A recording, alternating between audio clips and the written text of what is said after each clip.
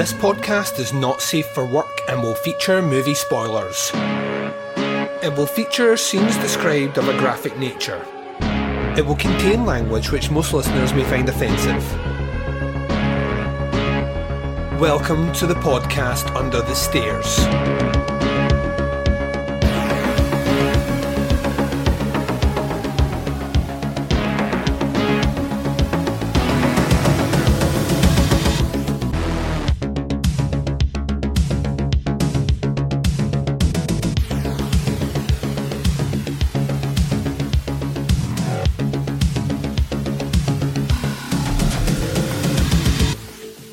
Hi everyone and welcome to the podcast Under the Stairs. This is Andy Loves Art House, episode number 7. I'm your host Duncan McLeish. Welcome to the show.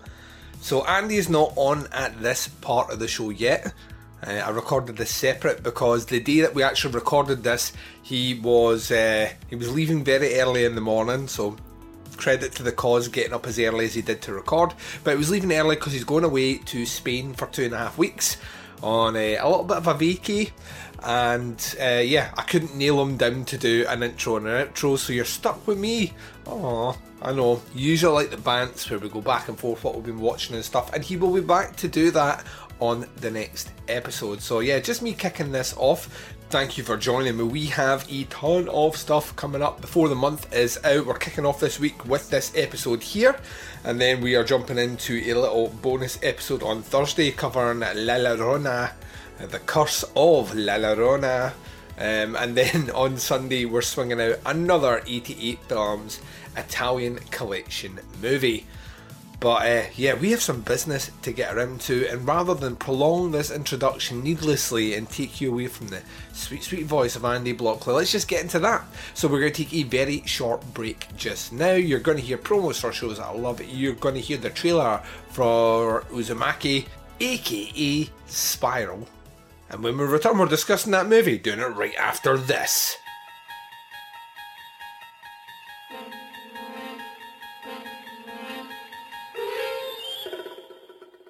You're traveling through another dimension.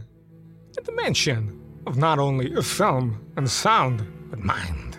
A journey into an auditory movie review adventure that must be experienced to be believed. There's a signpost up ahead. Your next stop, the Doomsday Clock. You can extract the Witch vs. the Doomsday Clock podcast by either searching for WYCH on Apple Podcasts, Stitcher, SoundCloud, TuneIn, and on your Android device.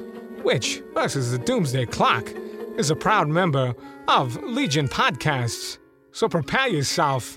The podcast ice is gonna break!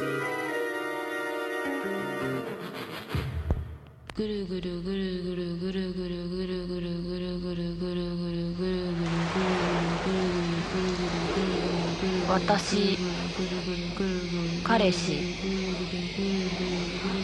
おじさん、おばさん、先生、クラスメート、ストーカー、カタツムリ、ナルト巻き、人が死んでゆく、渦巻き。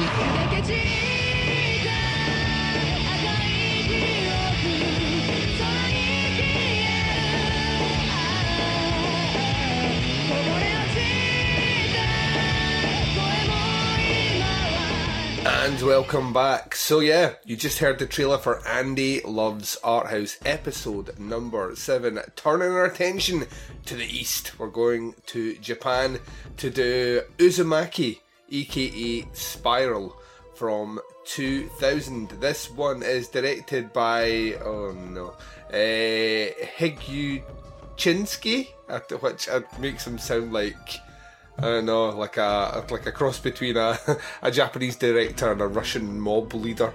But it's based on the manga by Junji Ito, a very, very famous kind of horror manga creator in Japan. Although I think he has done other little bits and bobs. He primarily does quite a lot of horror stuff, and it's become quite influential. Specifically, his involvement. Most recently, he was tapped to do a lot of the visual work for that Silent Hill game that never happened, the Guillermo del Toro one, PT, I think it was what it was known as. And it got so far, and it was if you played the kind of beta for it, it was absolutely fucking terrifying. And then the plug got pulled on it for some reason. But he's very, very famous over there, specifically for his mangas. And Spiral, aka Uzumaki, as it's known in Japan, is one of his more famous properties. It was a series of comics, and this one ran.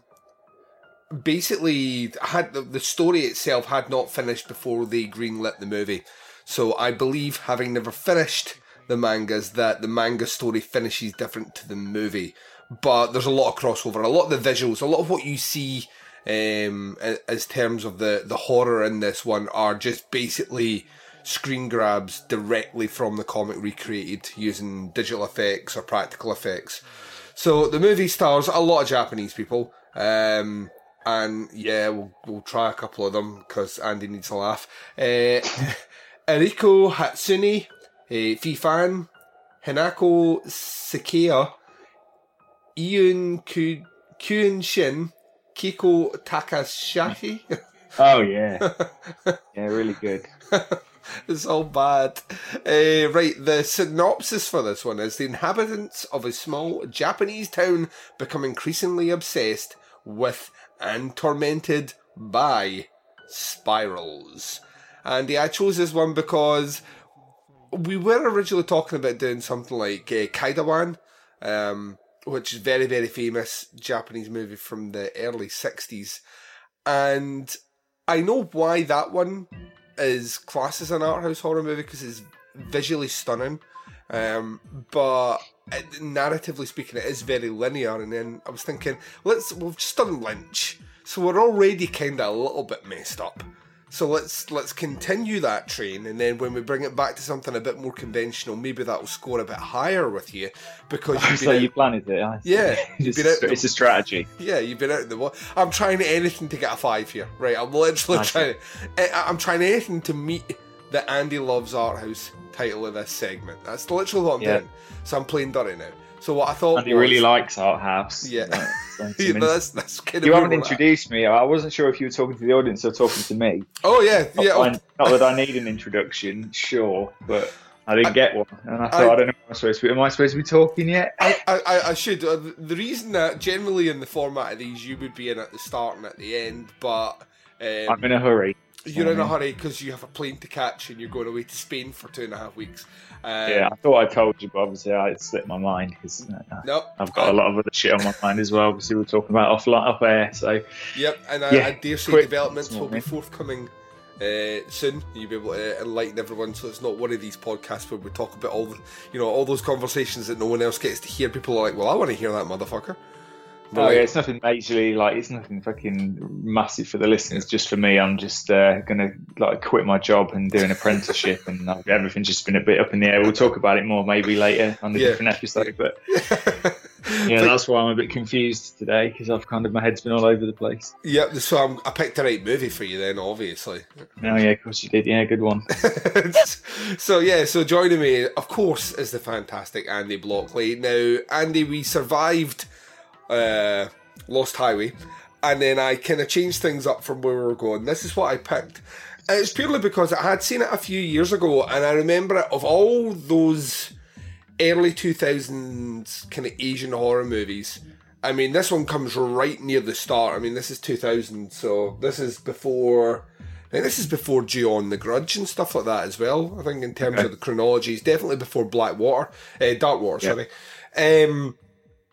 I just remember this one always being a movie where visually it was just so striking, and having watched it again last night, and yeah, some of the CGI is a bit ropey, but maybe even for 2000s, maybe not too bad. I know plenty of Hollywood movies that have worse CGI than this. I really like this movie, man. I really, really like this movie as a kind of... as a kind of almost like a metaphor for obsession, and the way the story kind of rolls in on itself, very much like a spiral. I think is really interesting. But I got about halfway through my viewing last night, and I suddenly got this really pressing feeling on my shoulders that you're going to hate this movie, and I honestly don't know why, because I was fairly confident before watching it again. I was like that. I remember this scene and I remember this scene, and some of these visuals Andy's never seen before in a movie, and this is going to, this might actually, press him up to maybe a 4.5. And then when I got halfway through the movie last night, I was like, Andy's going to give this a 1. Really, really, really just kind of folded back in on myself. Tell us a little bit more about the story of Uzumaki, and you're going to have to... I don't think this episode's going to be long, time constraints aside. Tell us what you made of it. Right, it's a weird one, isn't it? It's basically a town that's apparently been cursed by these spirals. The girl introduces the movie as, this is the name of my town, and some really weird shit happened, and I'm going to tell you about it. And then the story unfolds within that. It's hard to really explain because, obviously there are spirals occurring in nature.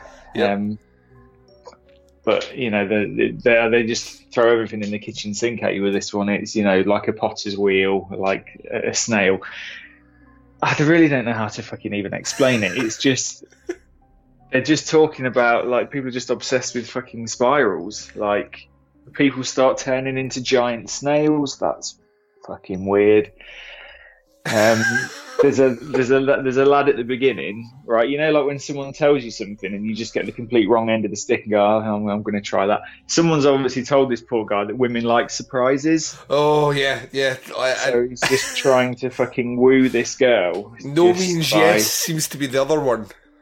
Yeah, it's the Roger Moore school of seduction. Whereas if they say no, you just keep fucking going until they just give up because they've lost all their strength to fight. So yeah, this kid, he's fucking weird.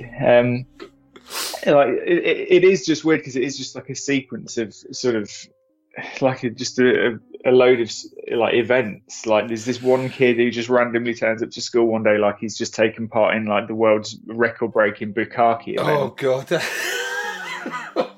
And the only people that seem to fucking notice, they just go, oh, how come you're late again? I mean, what do you mean, why are you late again? He's covered in fucking jizz.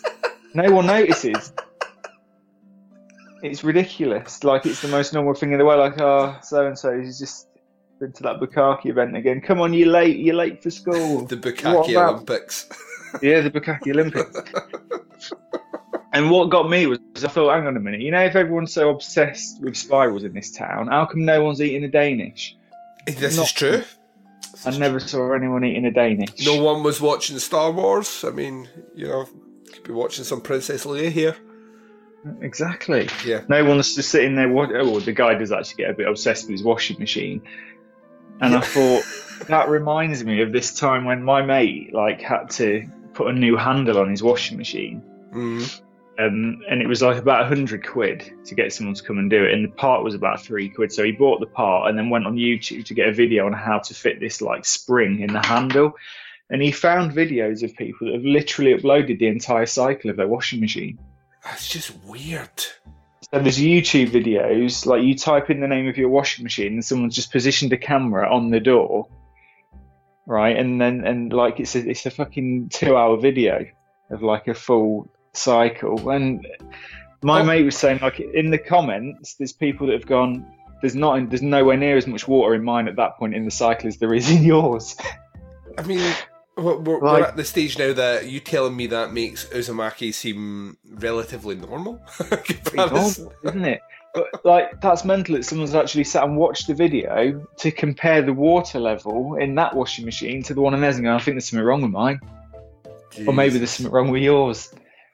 So yeah, maybe people are just a bit fucking obsessed with weird shit like that. So I like what you were saying there about maybe it is just a big metaphor for obsession. Because for me, I needed something to pin my hat on with this film. I think the thing about the movie as well is it's a kind of this movie would pair really, really well with something like Pontypool, and maybe even the number 23, because they are. I remember that one, that Jim Carrey one, isn't it? Yeah. So basically, the three are kind of tangentially linked, so to speak. What I like about the movie really is like, and we're using words like weird, but it's very difficult not to, and we're not using it in the standard context of, well, they're doing things in Japan that are different from here. No, generally the story is positioned and it adds to the kind of surrealist nature of it coming from a manga. I think they've really just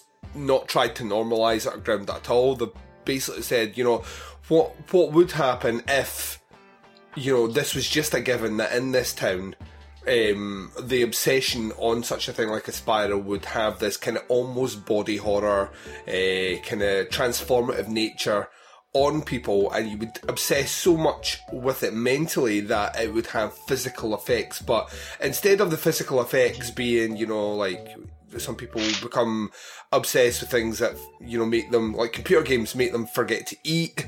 You read things about like that's happening to me at the minute, dude. I'm playing Metroid right on the Game Boy. I only bought it to play on the plane because I don't like flying. So I bought this like Game Boy 3DS XL thing like fucking ages ago. Yeah. Bought like the new Metroid game for it, which is still about like 35 quid to buy. Like, it's a fucking good game when it's like I didn't pay that for it, but like that, like second hand, it's still going for fucking silly money. So I thought, I'm going to get that. I played previous Metroid games. They've been really good. So I got it literally. It was meant to be just to play on the plane. I'm about halfway through it already. I've not even got on the fucking plane yet. It's like, I can't stop playing it. It's crazy. Well, this is the obsession thing. You end up not eating. This is why I don't have a PlayStation, mate. This is why I don't have one, because it would be my life. That'd be you gone. Yeah. But in the terms of this one, it's like the kind of, it's almost a exaggerated version of the physical effects obsession having you, and it's interesting because everyone seems to get a different tipping point in. I think it also adds to the idea of kind of mass consumption as well. How that like when people start to, there's like whenever any trend starts, there's always one person. There has to be at least one person that starts a trend, and when that continues on, it starts to snowball. So it's not just one person at a time for long before it becomes 2 or 3 people or 4 people, and then before you know it, it's like 20 people at a time.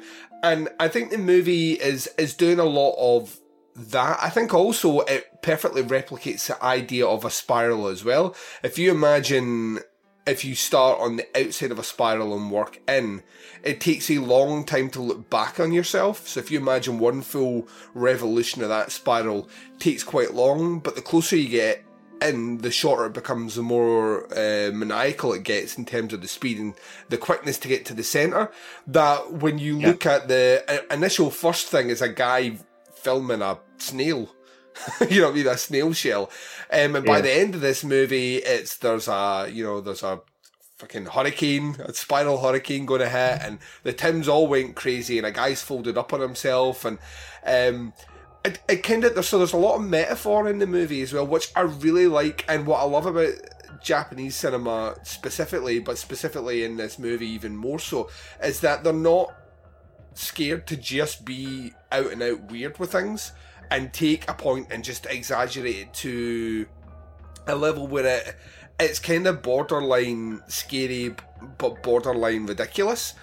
Yeah. And I love that aspect. Because I don't like using the word weird to describe a film. Like, like when basically for me, like people that I know that aren't really that into films, but obviously like just casual movie watchers, maybe not fucking obsessed like me and you are, sort of thing. Yeah. And like they watch something that's like doesn't fall within like Hollywood's parameters of what a movie should do. They go, "Oh, it's weird." Like my mate, the original Mad Max is really weird. Get out my fucking side.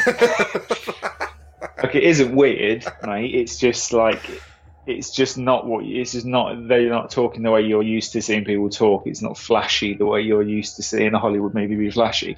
Doesn't mean it's fucking weird, right? It just means it's like that. But that's the only word people seem to know how to describe something that's just different from the norm. Like even like art house films, basically. Oh yeah, people usually always all go, past is weird, yeah.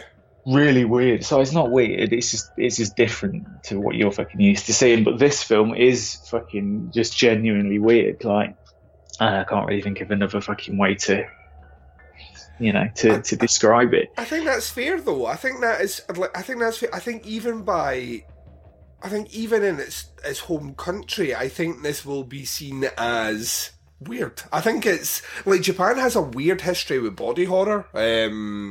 Like we've spoken about Tetsuo the Iron Man. And that, but even when you look at how their manga went post Tetsuo, when you look at things like Akira or Ghost in the Shell, I mean they start to specifically look at the effects on the body through either technology or environment, or these sort of things start to become quite prevalent and quite gross, if I do say so.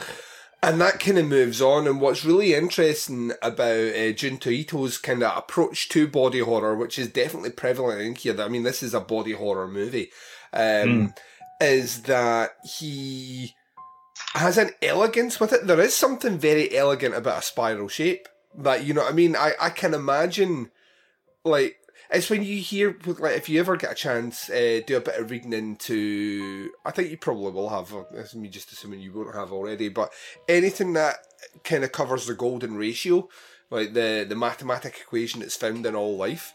And like the Da Vinci, like divine proportions. Yeah. So at some point, someone has become obsessed with a theory or an idea, like most of anyone who has a theory on something, you become obsessed with it. And interestingly enough, it parallels. I mean, the movie is a very clunky movie. I'm not going to walk out of this with a 5 by any stretch of the imagination. But the more I think about it, the more I think it really does replicate this idea of how we as people are predisposed to try and, when something catches our attention or we need to find more information, the internet can be a vehicle where you can lose days researching something and end up in a different place from where you started. But it's the journey of, well, maybe this means this, and maybe this relates to this. Before you know it, you've wasted a lot of time on things. Spiral, to me, kind of captures, metaphorically speaking, a lot about not only obsession, but how people can start to think.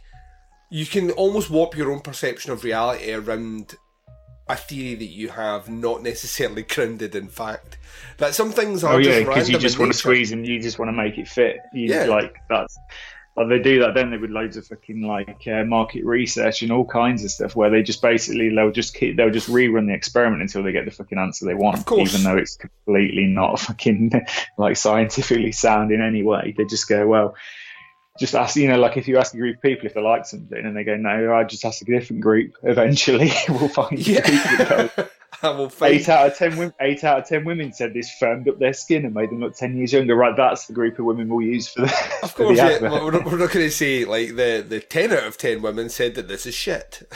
Yeah, right. Ask a different 10. Ask another 10. Ask another. But it's true. Like people will warp. Even when you think about when you read things, it's confirmation bias, isn't it? Exactly. You read, you pick out the bits that make sense, or I think what this person meant. Oh, how very bold of you to assume the identity of someone else you don't know. You know what I mean? This, right. And it's weird because I think, whilst I'm coming at it with I'm actually maybe portraying myself very much in the same way as I'm saying that this movie is trying to portray people.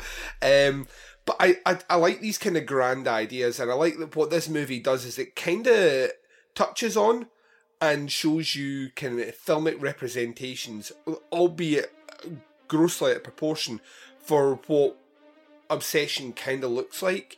And then what it does is it manifests a body horror equivalent on top of it.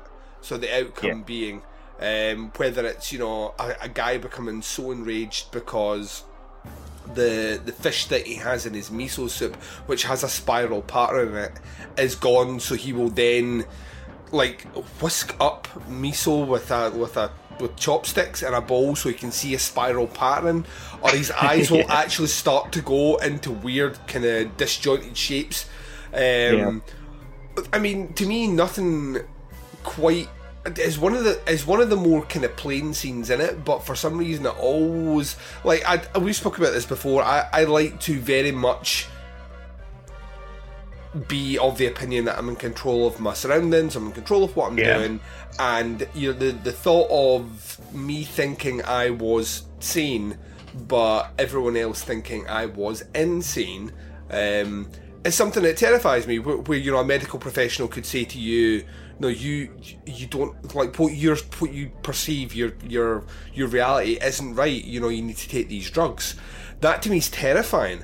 Well, that's the scary. I mean, for me, like, you know, like if someone's, because if you're insane, you don't think you're insane when it's true fucking insanity. So, like, for me, that's what freaks me out about, like, maybe, you know, like people that do these like ayahuasca ceremonies and stuff. It's like, you can have someone there going, "No, it's not real. It's not. Don't worry about it. You've just taken some drugs. Like, yeah, everything's okay." But it's like, but to you, it's so fucking real. Like, no one can. I don't know. I'd be worried that no one could talk me around, because I'd be convinced that, well, no, this is real. You're the fucking illusion telling me that it's not real. You know what I mean? It's like, it's horrible. Like a horrible thought of not being in control. It's why I don't like flying. Yeah, it's exactly why I don't like fucking getting on the plane, and that's why I like to buy a fucking game to sit and play to cancel out my fucking, you know, sitting there going, oh fucking hell, I can't get off. You know what I mean? You can't, can you? That's what I don't like about it. You're trapped. And I know, like, statistically, it's the fucking, like, safest form of transport, but that doesn't mean, like, it's any fucking less scary. Of course not. Because if something goes wrong, you can't get off. You can't. Oh, can you just open the door? Let me out. No, sorry, mate. You're on it. You're trapped. You're here forever. But there is that aspect, and I think what I think this movie kind of does is, as a one shot of, to me, what obsession looks like, in a way where it unsettles me, even though it is, like, the cinematography for the most part in this movie at times is fucking nuts, absolutely incredible. But there's a shot where the guy is talking about his dad and how his obsession with spirals is manifesting, and you see him in the loft of his house, and it's just spirals everywhere, like absolutely everywhere. And he's even holding them in his hands and tracing the lines of them. And I'm like, yeah, that is what obsession looks like. To him, that is the most comforting, sane thing imaginable, is being surrounded by these shapes that come from everywhere and can be found in nature or man-made or like all these things. To him, that looks like that's the most normal thing for him to do, and it's comforting. From someone outside looking in, it is the picture of insanity. You know what I mean? It's chaos. Even though it's organised, it's chaos because you're surrounded by the one thing which is your obsession constantly. And I think that's where the movie really works well. I think the movie works at its best where it stands as these individual set pieces of weird kind of abstract behaviour, but almost kind of on steroids. And you're watching going, this is fucking strange. But you get these one-shots. The stuff the movie fails at, I think, is a lot of the teen stuff in between. Of the, can we rescue this town? And how our main protagonist herself is very kind of laissez-faire with pretty much everything that's happening right up to the end. She doesn't really get fazed by anything. No, I mean, for me, they're almost like, I think they were trying to go for the Ring template, where it's like this mystery that kind of gets solved at the end, and it's a very, not necessarily that you get a happy ending, but it's kind of, there is a satisfying conclusion. Closure. Yeah. And you don't really get that. No. And to me, that's kind of. I think I forgot that we're doing, like, like in the beginning, like I was obviously needed to kind of I got a bit obsessed actually right back at the beginning when we started doing this show of like finding like the hidden meanings and stuff, because obviously we watched the first movie. Yeah. I really struggled to see any like fucking hidden meaning in that, and then you like literally laid it all bare to me. And I went, oh, for fuck's sake! Like I didn't fucking pick up on any of that. Yeah. Right, and then I got a bit obsessed with like just fucking looking for the hidden meaning in loads of stuff. I can't remember if I told you when I was listening to that fucking Pinball Wizard song. You did, yeah. I remember this. And I was like, hang on, he's a fucking benefit fraud, little cunt. Like, this is when I knew I'd broke you too early.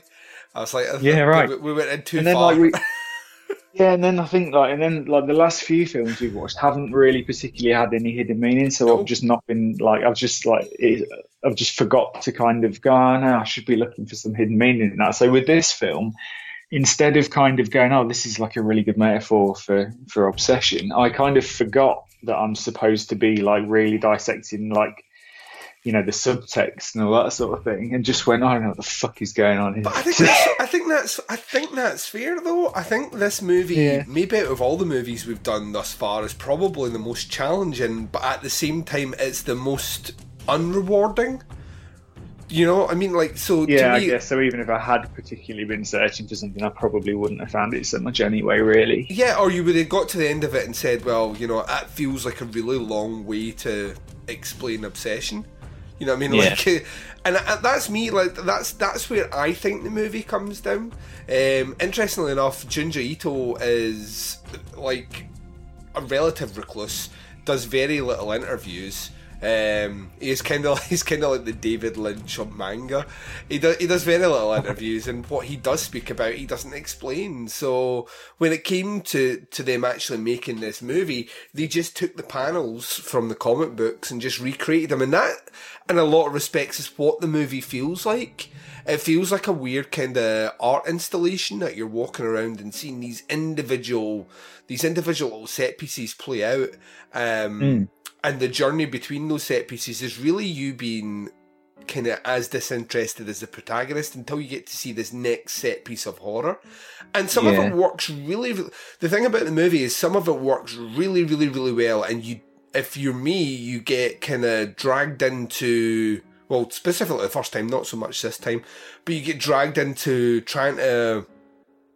see, like you said earlier on, try to work out what it is that is exactly going on in this town and why no one else seems to be... I mean, there's a small sequence later on where the press finally arrive to do a bit of a story, but it's not on the fact that people are, you know, becoming obsessed with spirals. It's more because a tornado is about to hit.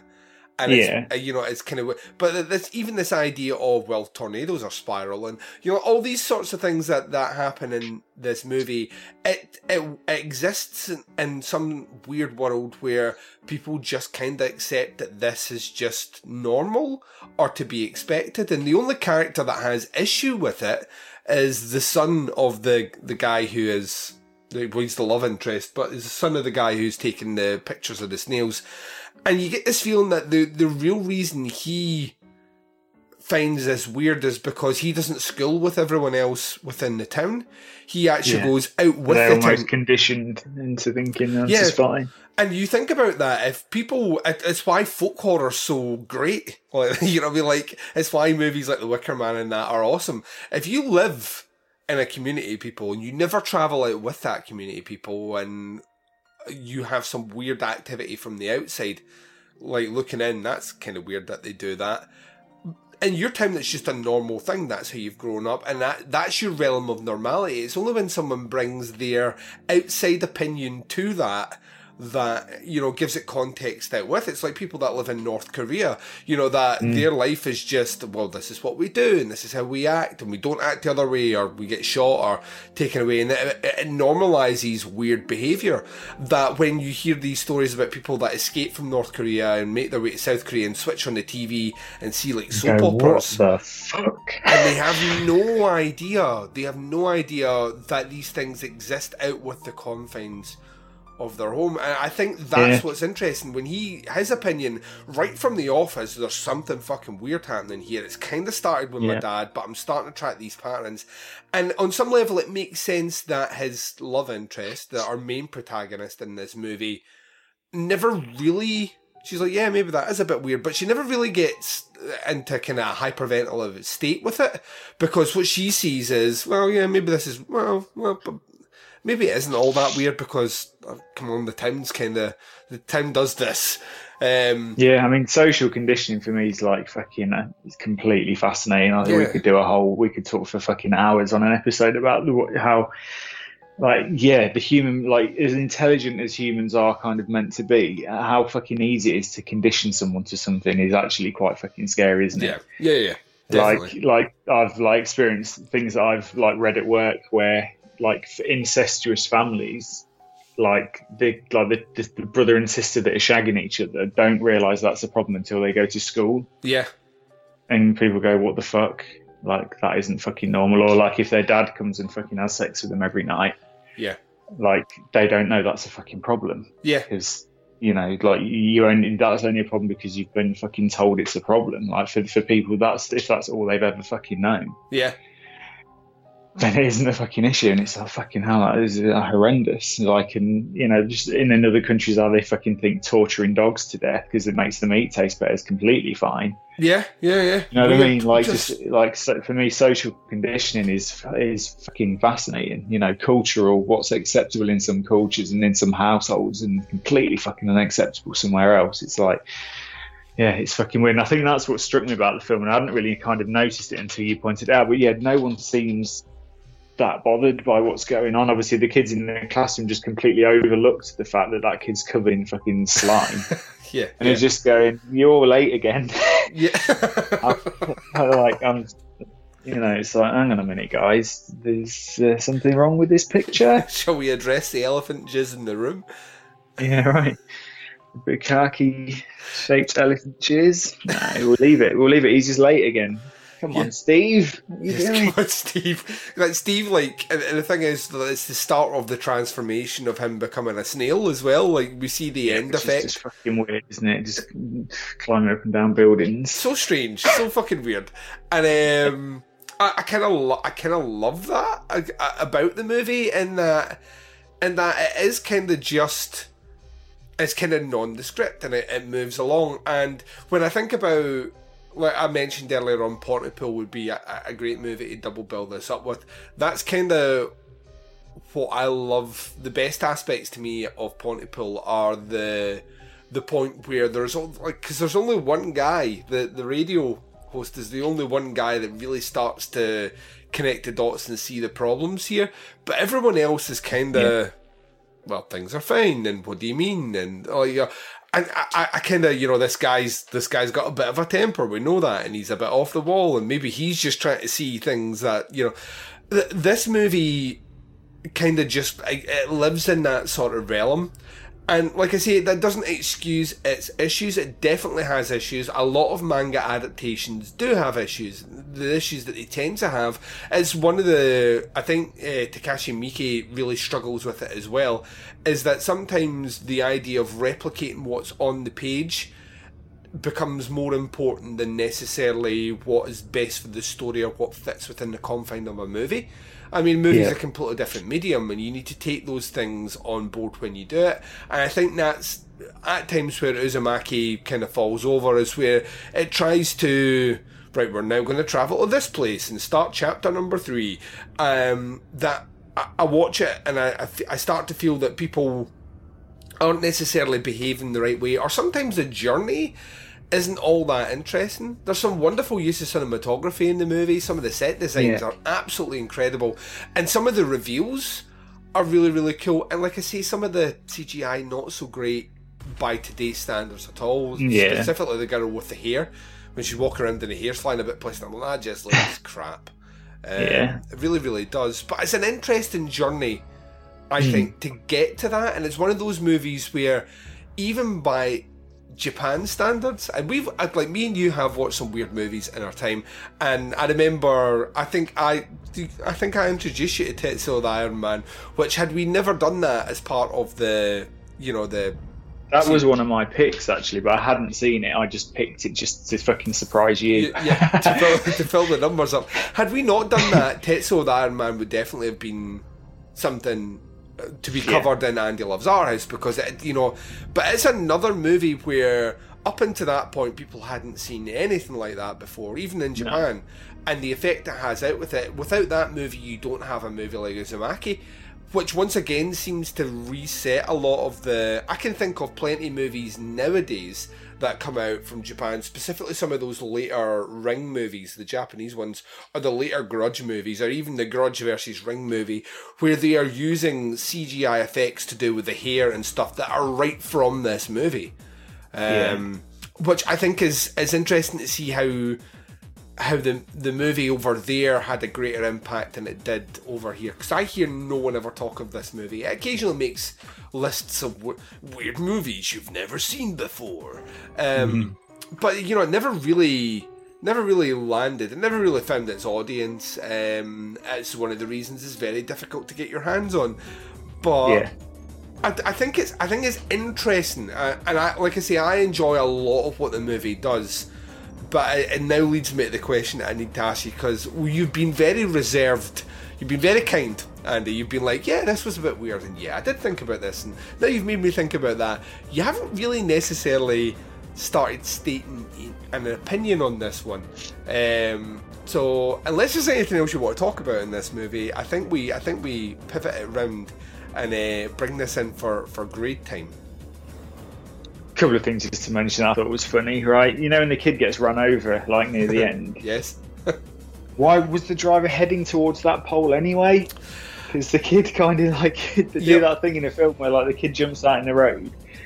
He slams his brakes on and then slams into a pole. And so if the kid hadn't have jumped out, you were going to hit a pole anyway, mate. It's a bit like in Final Destination at the end. Yep.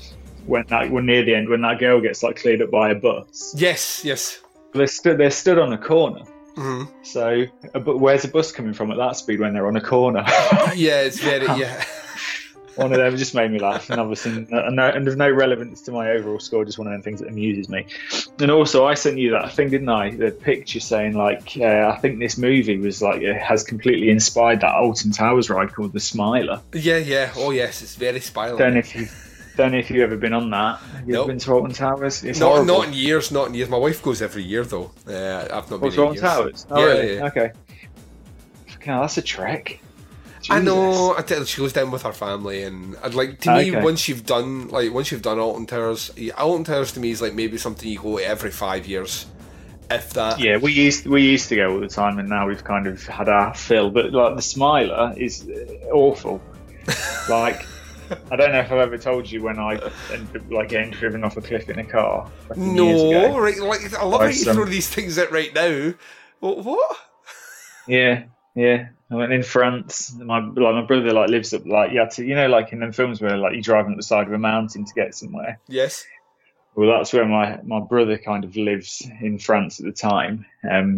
He was just driving like a twat, just showing off basically, in this fucking 5 Series BMW that he had, and just lost control, and we smashed through the safety wall thing and just fucking went off a cliff.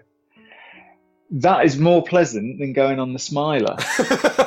Smiler is horrific. I don't know if they were being ironic when they named it the fucking Smiler. It's awful. It's literally, I imagine if you fucking in a plane crash. It's horrendous. What does it do? What is it? It's a roller coaster with 14 loops. Oh, fuck that. So you literally just go 1, 2, 3, 4. It's just loop after loop. It's got the most loops of any roller coaster in the world. It's it holds the record. But it's just fucking horrendous, and it fucked up about 3 or 4 years ago as well. Did you hear that on the news? That one? All right. Fucking brutal. Let me just explain to anyone maybe in America who just didn't hear about this. It's basically about a 3-minute ride in total by the time you've gone up the various inclines and stuff. So obviously they have about 4 or 5 cars running at one time. Just otherwise, obviously, no one would fucking ride it, would they, if you have to wait 3 minutes for each car? So they've got various sections of the track, obviously operating simultaneously. And obviously, one car's not meant to enter the different section until it knows that the previous car has left that section. Obviously, you don't want 2 cars in the same fucking bit because they're just going to collide. And apparently, it had been fucking up that day. So they'd been sending around empty cars just to, like, you know, as a safety thing, just to get an empty car to see if it does the full kind of circle without any kind of, like, you know, like the trips, but, like, you know, like the warning lights coming on. And this one car that had gone around empty, apparently, like, it failed to go up the incline, so it just slid back down into, like, the valley of the track. And they had this, they called out the engineer, and apparently he was saying he'd been, like, financially rewarded if he can get it, like, back on time, like, you know, back running up as quick as possible, because I think it'd not been open long. Mm-hmm. So he didn't know that there was an empty car on the track. He thought there was 4 cars out when there was actually 5. So, like, when the ride got stuck at the top, full of people, of like one of the cars, it tripped a warning light to say that there was another car on that section of track. And he went, no, there's not. There's only 4 out. So he just overrid the safety warning thing and just fucking cancelled the warning. So there's a fucking car sat there in, like, the valley on the track, and then the other car full of people comes fucking careering down at, like, however many miles an hour and just slams into this fucking stationary empty car. Fucking hell. Brutal. Apparently, like, they didn't really know what had happened for, like, 20 minutes. So, like, they didn't even call the fucking emergency services for 20 minutes. Meanwhile, these people are fucking, like, bleeding out. Like, 2 people lost their legs. Fucking mental. Like, there was, like, concussion, punctured lungs. Apparently the impact was the equivalent of, like, hitting a brick wall at 90 miles an hour. Jesus. Yeah. Like, everyone survived because I guess you are strapped in pretty well. It's a bit like being death-proof, isn't it, in that movie? Like, yeah.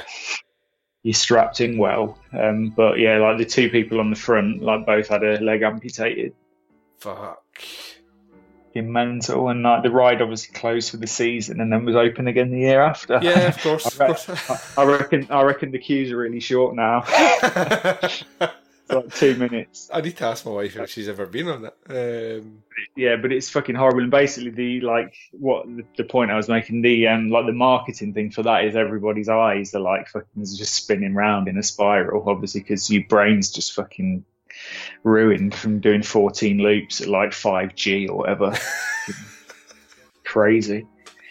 Talking of 5G, did you, like, you know how they're putting 5G in everywhere now? Yes. Like, the internet thing. Did you see, like, the guy installing it in that other country had a full fucking anti-radiation suit on? Yes. Right. So what the fuck then?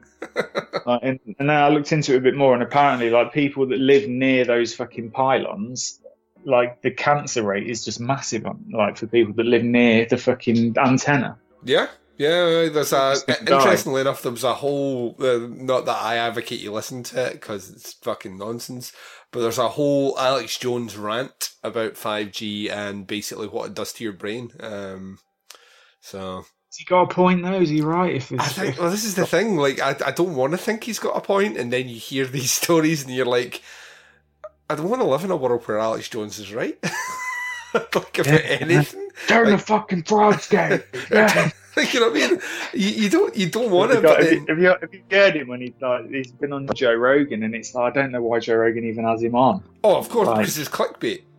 It's good. Like, I know it's clickbait, but, like, it's not really the kind of guest Joe Rogan has, is it? Like, no, he knows it's just full of shit, and it's funny because Joe Rogan is just sitting there laughing, just going, "What?" I think it entertains him, and I think it's like people, like, regardless if you like him or don't like him, Alex Jones, that is, the people. I listened to the whole 4.5 hours of his most recent appearance. And halfway through it, I'm like, "Whoa!" I did have Ryan Lewis. I'm like, "What are we doing here, guys? What are we doing?"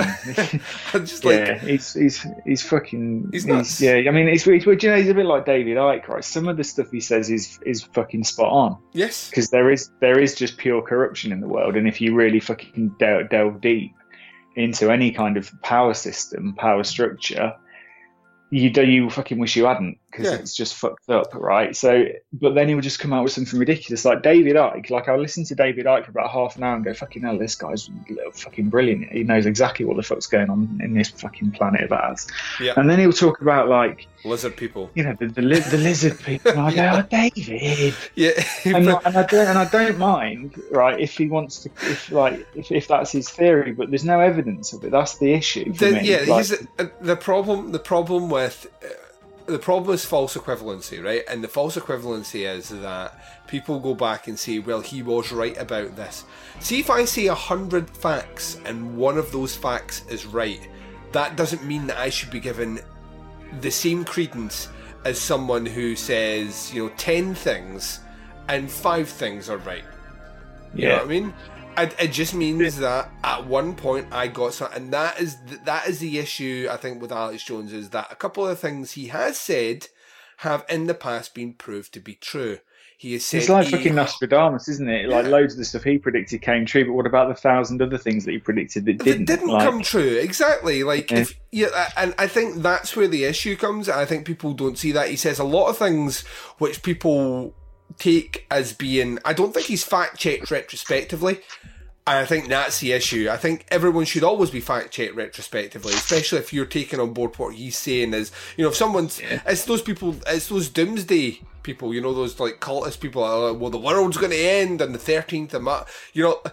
I think that's the only time people actually like concentrate on specific dates mentioned by people as well. Well, no, he said it was going to end, then it didn't end. But, these people are the same people that then got that, actually, I misread this, it'll end at, 3 years from now, and then people accept it again. They'll fool me once, shame on me. You know what I mean? Come on, what the fuck are we... And it is like that. And, I don't know. I don't know, like, you hear these things, and I do. Like, I read the same thing about 5G, and I was like, what the fuck? And then I remembered that Alex Jones had talked about it, and I was like, oh, no. But, I don't know. Doesn't mean he's wrong. Doesn't mean he's wrong, but doesn't mean that I have to believe everything he says is right either, people of the internet. But yeah, right, so that was a massive aside again. Uzumaki. Anyway. Yeah, Uzumaki. Out of 5, what would you grade this film and why? It's just a 2. Well, it's higher than I thought you were going to go. So. Okay, I can't hate it because it didn't make me fucking angry. I was just a bit frustrated and disappointed, I think, by the end. I think for me, there's my absurdity tolerance, I think, is going lower and lower as I get older and the more films I watch. So for me, obviously I'm a massive horror fan, and for me every horror film there is some level of absurdity that you need to completely accept to be able to appreciate that movie, no matter what fucking film it is, like The Ring, Pet Sematary, fucking Nightmare on Elm Street, whatever it is, it's completely absurd. And if all you can see is how absurd it is, you can't enjoy the film. So what you need is a really good story, it's got to be well shot with good characters and a good script and something to really suck you in. So when something absurd happens, you go, oh, this is great. This is I'm well into this now. And for me, Spiral was just absurd. I couldn't fucking see past it. Yeah. I was just kind of thinking, this is just ridiculous. So for me, bits that I think were supposed to be creepy just made me laugh. And I don't know if that's because the effects were particularly bad or... Do you know what I mean? Some bits that I kind of thought, I know what they that wasn't meant to make me laugh. That wasn't meant to creep me out, and all it did was make me laugh. There's a film on Netflix. There's a few of them actually called, I think, Dabbe, Dabbe. Uh-huh. They're Turkish horror films. I don't know if you've ever seen any of them. I haven't, no. Well, I looked at what according to IMDb for what it's worth was the best one, and decided to watch that one. And I don't know if 10 years ago I would have thought it was fucking brilliant, but it was just so stupid. There's a bit where they realise that there's been this curse put on the toilet of the house, and it's something to do with but it's obviously all Turkish folklore and stuff, and it's something to do with the fact that it touches the floor and daylight shines on it. So obviously in Turkey they have those floor toilets, so it's it's probably the toilet that touches the ground and it's got the sunlight on it. So they go out to the toilet and he smashes it with a pickaxe, and they're just pulling all this really weird shit out of the toilet, a fucking bull's head and loads of weird artifacts and dolls, and it's obviously it's meant to be really fucking creepy. Oh my god, look at all this weird shit in the toilet, how did it get there? And I was just fucking laughing at it, and I don't know if in a different day or on a different fucking time I'd watch that film and go, oh god, this is great, because the whole film is just about all this backstory and all this Turkish folklore and stuff, and it should be really good. And for some reason, I just thought, this is fucking ridiculous. I said to Rachel, I saw that there was like an hour left, and I went, I can't do this. I've not got another hour of watching this image. She went, yeah, it's stupid, isn't it? And for me, like, I think I'm just a bit too critical of stuff. So if something's just really absurd and that's all I can fucking see it for, I just can't enjoy it. And unfortunately, that's kind of what happened with Spiral. And talking about it with you kind of made me think, yeah, I get the whole, like, metaphor for obsession. Mm-hmm. And that does make sense, and it is a good representation of that, because people are literally just obsessed to the point where they'll die for their obsession, which is obviously quite a fascinating thing. But because I wasn't in that mindset when I watched it, and yeah, it's just like, I don't think I'll ever watch it again, and I didn't really like it, which is a shame. So sorry, dude, we're sliding back. We need something to bring us back up. We do. I have some ideas. I will say, in terms of my grade, I would grade this one a 4. Interestingly enough, had you asked me before coming to this, I would have probably said this one was nearer a 5 from my memory of it.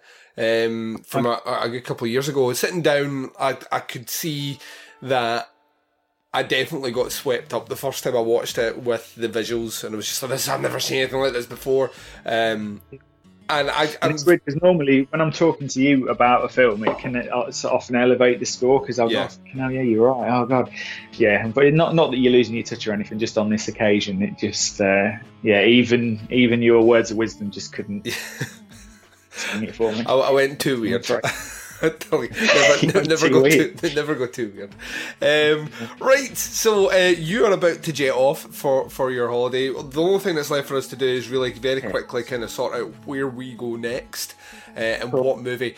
Now, once again, it wouldn't be Andy Loves Art House without me saying, this is what we're going to do, Andy, and then kind of changing my mind.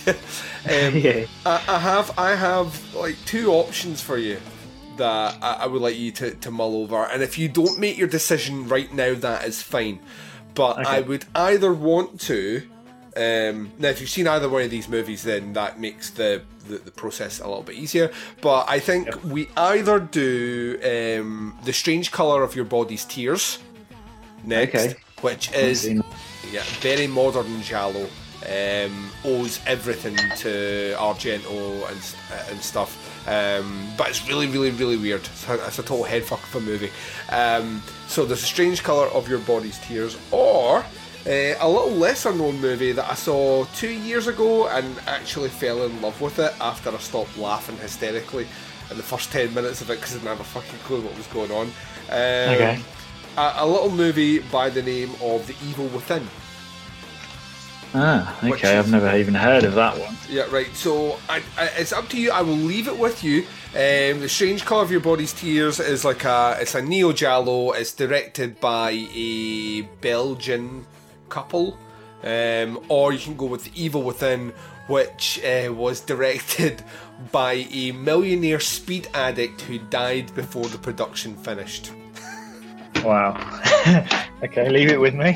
Right, so that's your choices, ladies and gents. So we one of those 2. We will let you know in advance, and then I promise, the week after that we'll hit back into things like Kaidawan and some of the other ones we've been talking about. But off the back of Uzumaki, I'm feeling reckless, and I feel like we need to try something a bit out there, even more than this. All right. So wicked. Okay, cool. Right. The only thing that's left for me to say is have a fantastic holiday, sir. Enjoy your 2 weeks in the sun. Mate. And will do. Come back, relaxed, refreshed, and ready to be head fucked. Always. Always. Cool. Nice one, mate. Thank you. Right. I'm going to take my final break. When I come back, I'm closing out the show, and I'm doing it right after this.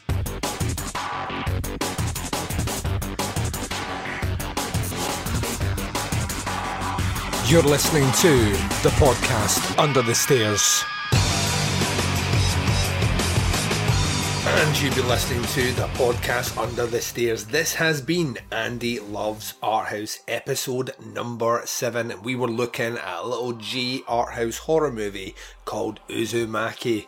There we go, not having the success of previous movies with Andy Blockley, but nonetheless giving them a bit of food for thought and expanding that knowledge bracket full of art house horror. He has 2 movies of which to choose on next, and because we were time constrained, and hopefully as we speak just now he is, well, safe and sound over in Spain, drinking sangria and chilling himself out.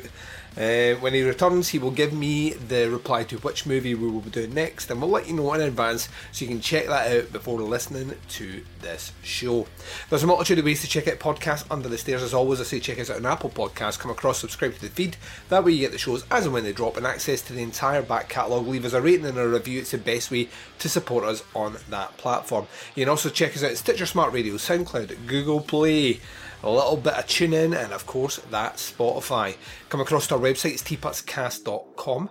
And if you want to support the show by throwing us some pennies, getting a cool poster or some enamel pins for your collection, then you can do it by visiting our Big Cartel page. Big Cartel can be found at teapotscast.bigcartel.com. Nice and simple. You can check us out in 2 different places on Facebook. If you want to join the group page, chat with other listeners, talk about horror and God knows what else, that's facebook.com/groups/teapotscast. If alternatively you only want to know when the shows are dropping, occasionally check out a live stream or a Thirsty Thursday, then it's the Facebook page you want. That's facebook.com/teapotscast. You can interact with myself and the Baz on the twin prongs of social media section. It's Instagram and Twitter. Both can be followed at TeapotsCast. The podcast Under the Stairs will return this Thursday with a special bonus episode looking at the curse of La Llorona. But until then, wherever you are, whatever the time zone is, and whatever you're up to in this big bad world of ours, please take care of yourselves out there. This is Duncan McLeish broadcasting live for Under the Stairs, and I am signing off.